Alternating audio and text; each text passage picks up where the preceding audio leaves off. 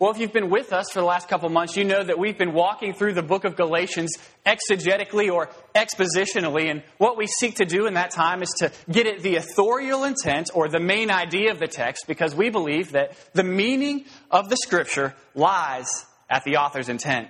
And so we think when we can get at that meaning, we can see how this text was significant both to its original audience and then to ourselves as well. And so that's what we're going to seek to do this morning, is to read the Word and then give the sense of it. It's going to be a little bit different this morning. Typically we go verse by verse, but we're going to kind of take all three verses 6 through 9, and then we're going to go to the book of Genesis to kind of understand Paul's argument, because he's going to point to the life of Abraham. And so to understand his argument, we're going to need to understand a little bit about who Abraham was and what he did. So if you were with us last week, you saw that this is all part of Paul's big argument. The first two chapters can kind of be summarized in Paul saying, I am a legitimate, authoritative apostle. And the gospel that I preach is the one true gospel from the one true God. And so he feels like he's succeeded at defending his apostleship. I do too. And then in verses 15 through 21 at the end of chapter 2, he says that justification is by faith alone, not by works. Right? He says not by works 3 times. Not by works, not by works, not by works. He says, but by faith, by faith, by faith. That is how justification or salvation will come. Not only to the Gentiles, not only to the Galatians, not only to all nations, not only to the Jews, but everyone, everywhere. That's God's plan of salvation, and that's Paul's thesis, or his argument, if you will. And so last week he started to support this argument by appealing to experience, the experience of Galatians. And so we talked about remembering our conversion. We talked about the Galatians remembering their conversion, that they had begun with the Spirit and that they would be perfected by the Spirit. This week, Paul's going to make the argument from Scripture now. So he appealed to their experience. He said, this is what you know to be true, how you've experienced Jesus Christ in your life. And now we're going to look back to the Old Testament to see how God is going to argue for this from the very beginning in Scripture. So my main idea of the text this morning as we get started is, those that believe God are children of Abraham. Again, those that believe God are children of Abraham, and they've received the blessing of Abraham. My exhortation to you this morning is going to be simple. Be like Abraham. Be a chip off the old block. Believe. You know, in the early 1990s, when Michael Jordan was first coming on the scene, he was becoming a cultural icon. I'm sure you know who Michael Jordan is, right? Really good basketball player. Gatorade did this brilliant commercial. And they've got Michael Jordan playing basketball with all these kids. And there's this fun theme playing in the background. It's, if I could be like Mike. And there's this, I want to be like Mike. And then the screen goes black. And it says, be like Mike. Drink Gatorade. Woo! That's kind of what I want your mindset to be this morning. Be like Abraham. Believe.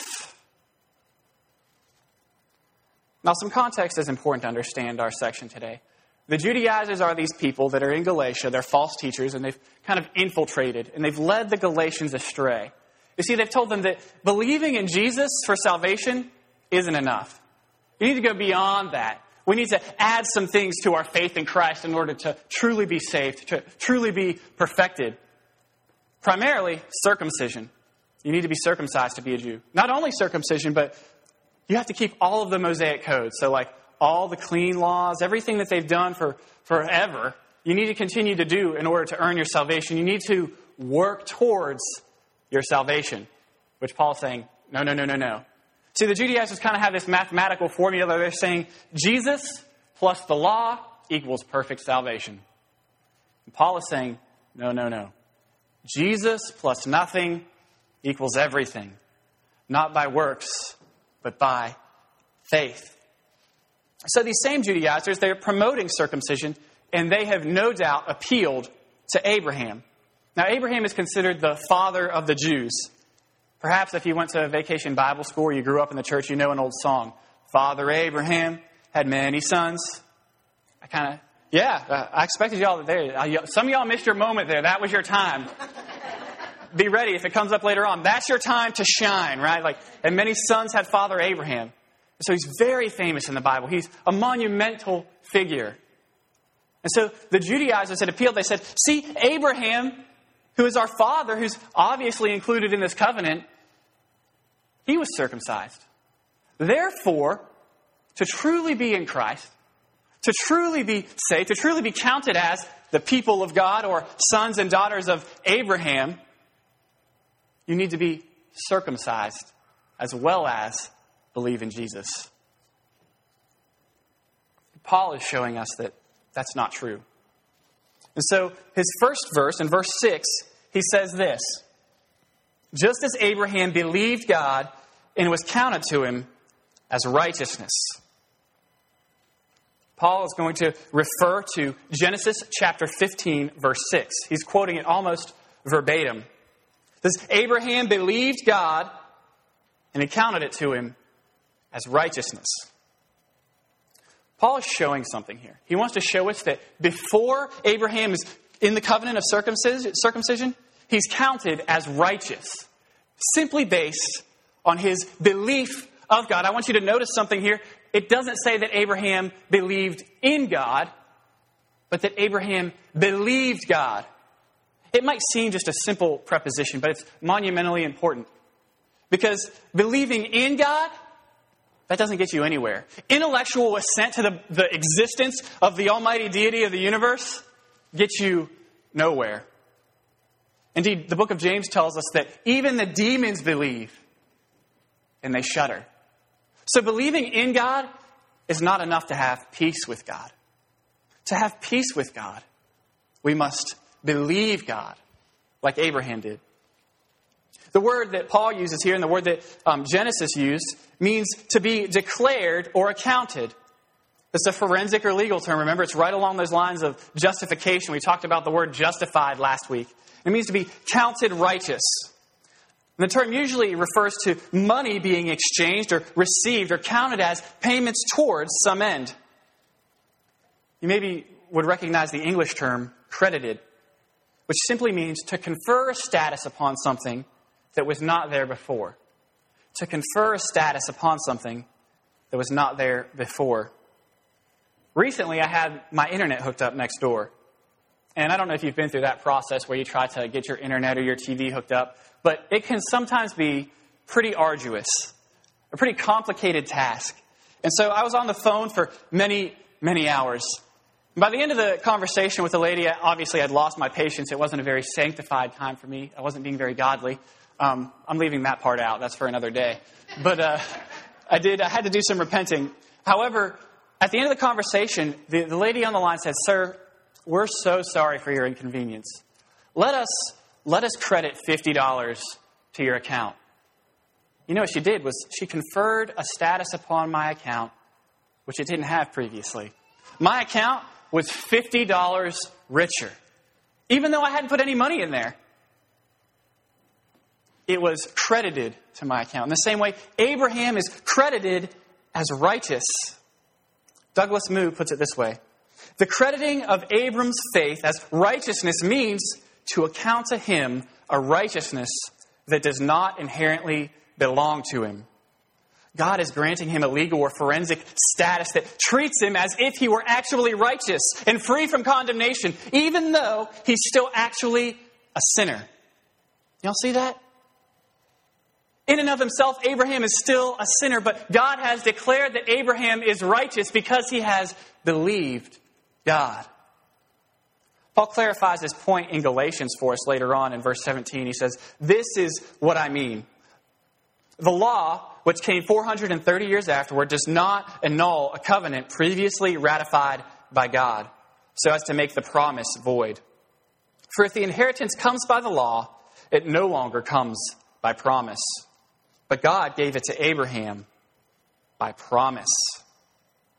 So you see, God makes a covenant with Abraham, and then he's circumcised later on. And then the law that the Judaizers are appealing to comes along. Paul's point here is that Abraham is counted as righteous by his faith, by his belief, not by his actions.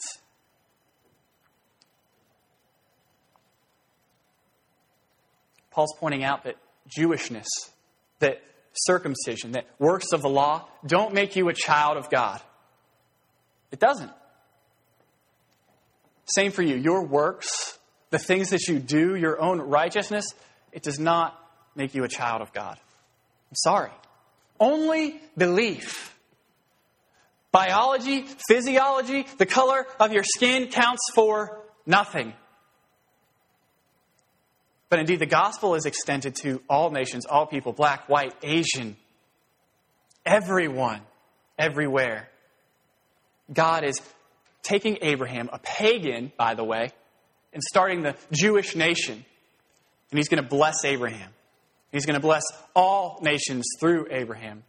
And it was his plan from the very beginning to include all peoples. And that's what Paul's going to say in verse 8 of chapter 3 of Galatians. And the scripture, foreseeing that God would justify the Gentiles by faith, preached the gospel beforehand to Abraham, saying, in you shall all the nations be blessed.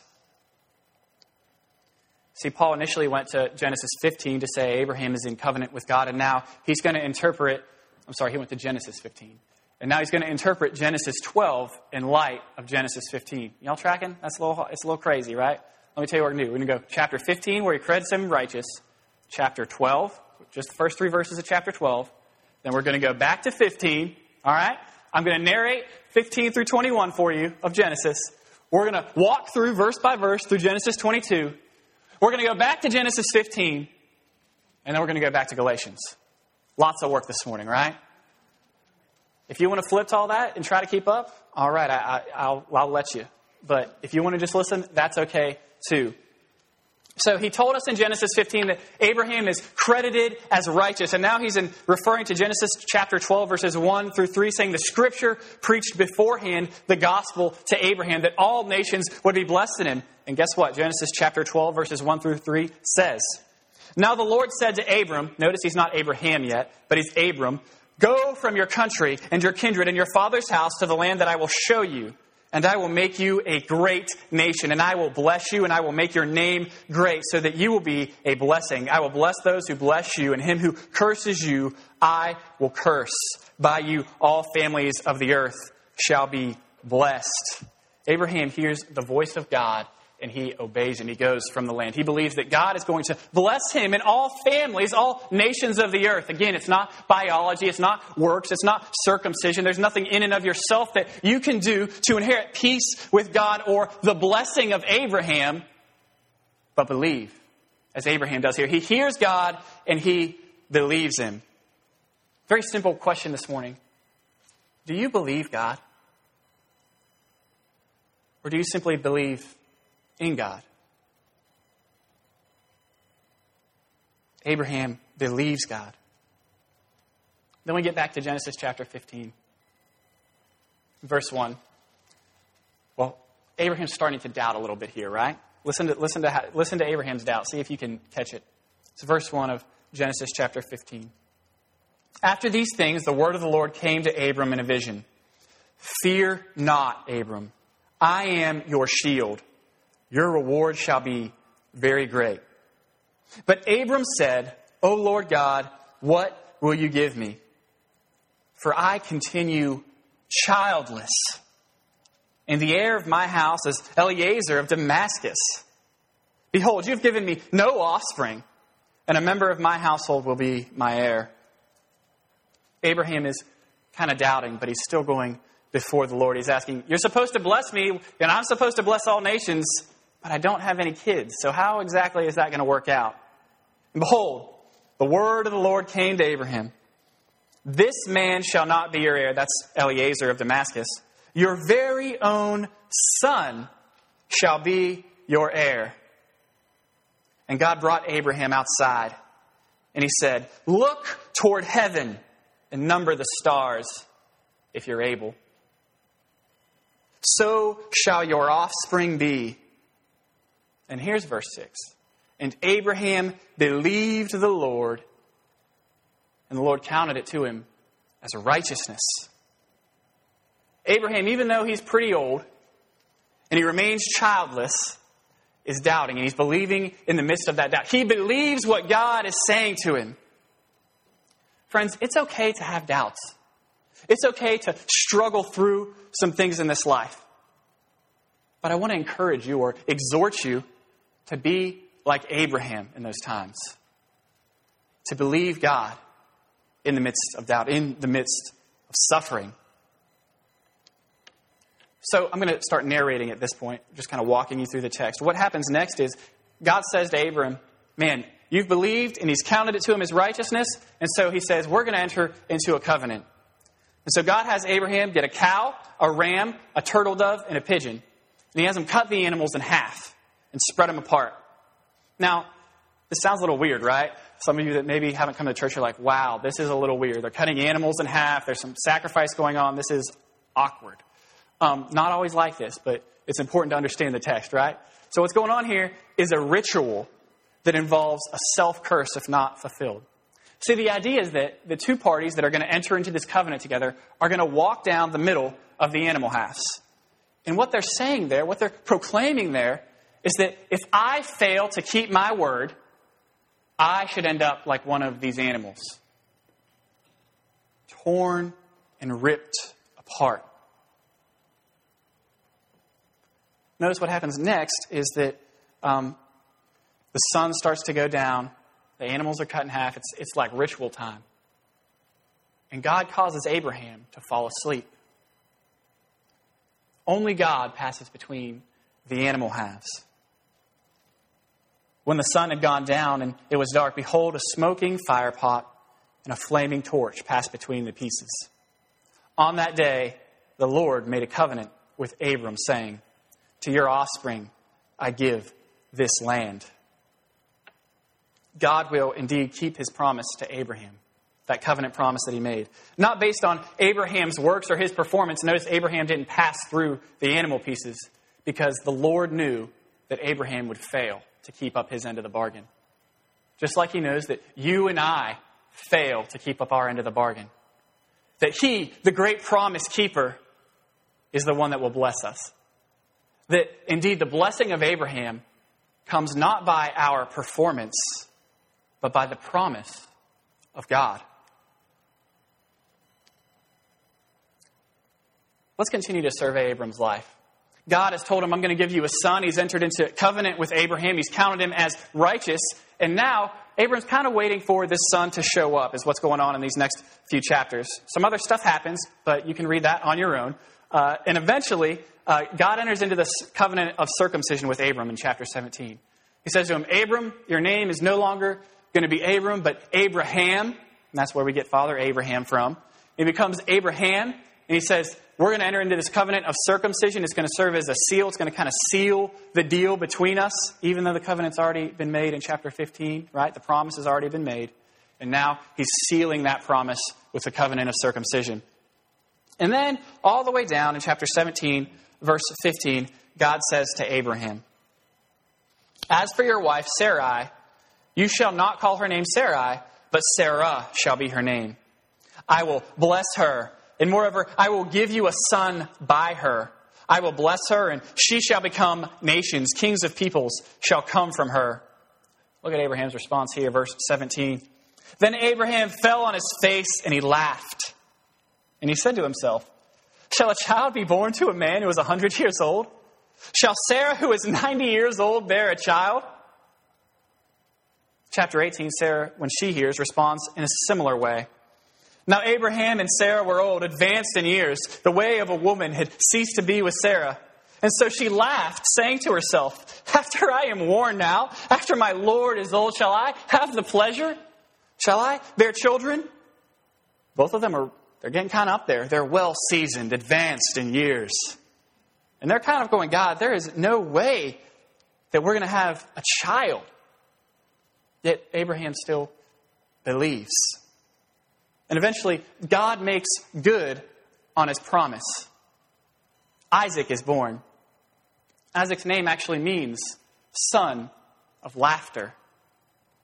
And so, to recap, God tells Abraham, I am going to bless you, and all families of the earth are going to be blessed through you.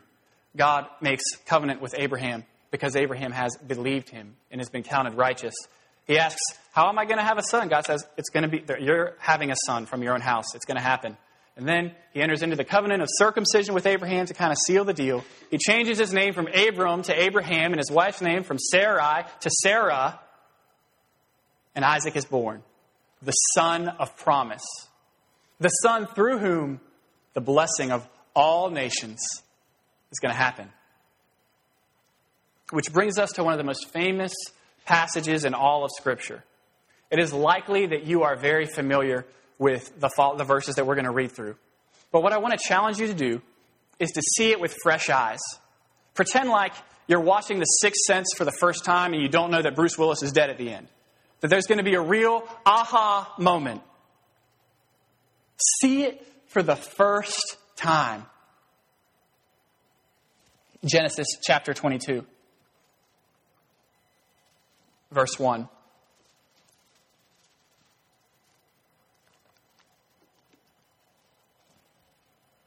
After these things, God tested Abraham, and he said to him, Abraham.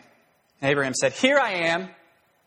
And God said, Take your son, your only son Isaac, whom you love, and go to the land of Moriah, and offer him there as a burnt offering on one of the mountains that I'll show you. Isaac, the son of promise, Abraham's only son, the son through which God is supposed to keep his promises to bless all nations, is required as a child sacrifice. God is telling Abraham, offer your son. Imagine being in Abraham's shoes. What would you think? Well, child sacrifice isn't actually that out of the ordinary based on these cultic religions that are surrounding Abraham. Granted, it's still going to tear him apart inside to sacrifice a child. But these pagan religions, the god Chemosh, for instance, they require child sacrifice all the time to appease them. And so Abraham, while he is likely very burdened with having to sacrifice his child, goes, well, this is kind of normal. This God must be just like the cultic gods.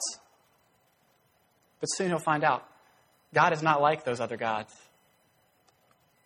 But look at how Abram responds when he's told to offer his son. Verse 3. So Abraham rose early in the morning. He saddled his donkey, took two of his young men with him and his son Isaac, and he cut the wood for the burnt offering, and arose and went to the place of which God had told him.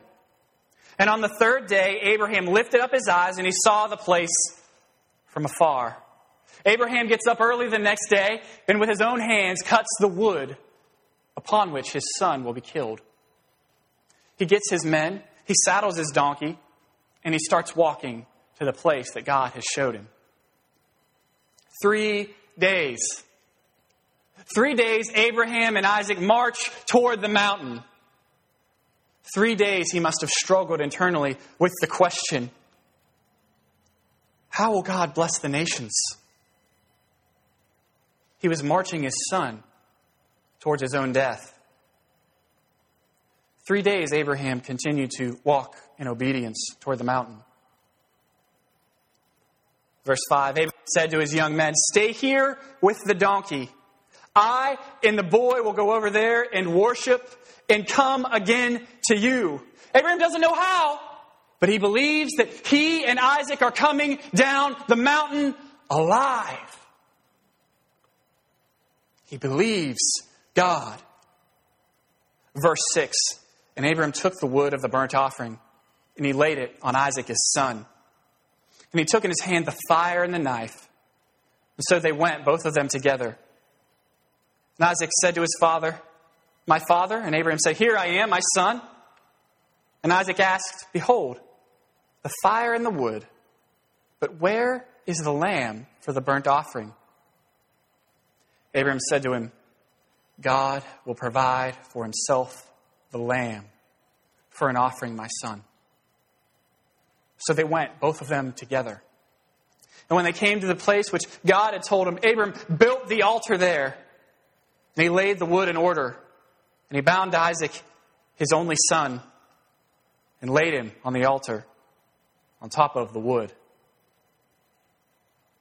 How heavy must Abraham's heart have been as he built that altar, as he stacked the wood piece by piece. How heavy his hands must have felt as he tied his son Isaac and lay him atop the wood to die. how heavy his own words must have weighed in his thoughts. God will provide for himself the lamb. God will provide for himself the lamb. God will provide for himself the lamb. The boy and I will come down the mountain. Then Abraham reached out his hand and he took the knife to slaughter his son. The sharp point of the knife was at the ready to pierce the flesh of his beloved son. And just as Abraham is ready to plunge the knife downward, an angel of the Lord calls out to him and he says, Abraham, Abraham, don't lay a hand on the boy. For now I know that you fear God, seeing you have not withheld your son, your only son, from me. Abraham lifted his eyes and looked, and behold, there was a ram caught in a thicket by his horns. And Abraham went and took the ram, and he offered it up as a burnt offering instead of his son. So Abraham called the name of that place, the Lord will provide, as it is said to this day, on the mount of the Lord it shall be provided. Now, many people, when they read this particular portion of Scripture, they often see Isaac as a type of Christ, right? Kind of foreshadowing Jesus going to the cross and bearing the burden of sin, right? And that's a valid interpretation, I think. However, I think if we look closer at the text, we're going to see something a little bit different about God. We're going to see two things that I want to bring out. The first is that as Abraham is ready to sacrifice his child, God is saying to him when he steps in, I'm not like these other gods. I'm not going to require you to sacrifice your son. And secondly, I don't think Jesus is Isaac in this narrative if we're to find Jesus. I think Jesus is the ram. You see, because Isaac doesn't die. In the same way that you and I, we do have a burden, just as Isaac carried a burden. And that burden is our sin, our unrighteousness. It's an unrighteousness that makes us guilty before a perfectly holy God. Sin that requires death. See, what happens is Isaac doesn't die, but instead, the ram serves as his substitute. See, Isaac deserved to die, but the ram took his place and died for him. Jesus is the ram. He is the substitute for you and I. He dies in our place for our sins. You see, there's a reason in Genesis chapter 15 that Abraham falls asleep and only God walks through the covenant, because he knows Abraham will not be able to perform up to the standard of keeping the covenant. He knows that Abraham will fail. He knows that Abraham will continue to sin. My friends, we will continue to sin, and God knows this. But you see, God still walks between the animal pieces. If you remember that ritual, it's a self-curse. If I don't keep my word, let me be torn and ripped apart as these animals are. The irony here is that God is the good covenant keeper. He keeps the covenant perfectly. Yet he is torn and ripped apart. He is beaten and he is spat upon. He is slaughtered. He is sacrificed as the ram in our place, as our substitute. God is not like the false gods of this world, requiring sacrifice. No, he becomes a sacrifice for us. So that just as Abraham is counted righteous by believing God, he looks forward to Jesus Christ as portrayed as crucified. In the Galatians, look back to Christ as crucified, and we look back to Christ as crucified. Paul is able to write in Galatians chapter 3, verse 9, so that those who are men or women of faith are blessed with Abraham, who had faith. In Christ Jesus, the blessing of Abraham comes to the Gentiles, that we might receive the promise of the Spirit through faith. See, the inheritance doesn't come by the law, but by promise. So that those who are men of faith are blessed with Abraham, who had faith. This might cause you to ask, what is that blessing of Abraham that we receive? Well, friends, it's a new heart. It's a new land, a new heavens, a new earth, a new body. It's fellowship together with God. It is God himself. You see, God is the gospel. God is the good news. That's the good news, is that when you believe God, you get God. You get right relationship with God instead of the wrath that you earned. See, salvation is by faith, not by performance, but by the promise of God. Let me ask you this morning, are you like Abraham? Are you a chip off the old block? Do you have faith? Do you believe God? Non-Christian, I want to let you know this morning, it's never too late to believe God. To move your faith from faith in yourself to faith in Christ. Will you believe Jesus this morning?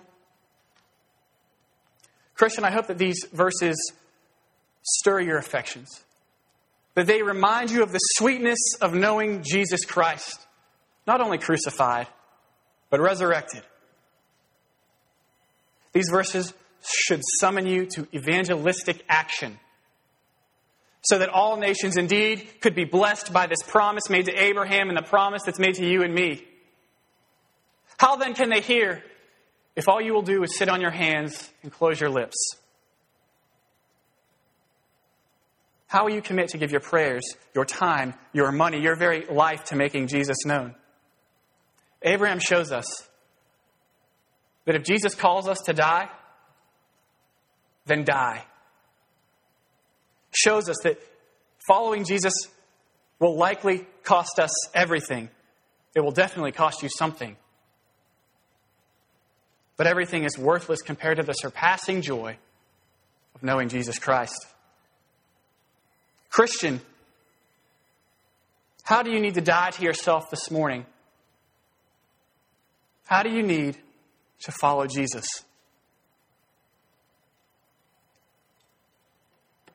Will you believe God? Will you be a child of Abraham? Would you pray with me as we prepare to come and sing our hymn of response this morning?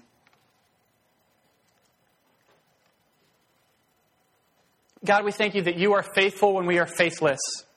We thank you that you lived the life we should have lived and died the death we should have died and rose again in newness of life, that by placing our faith in you, we might have peace when all that we have earned is war.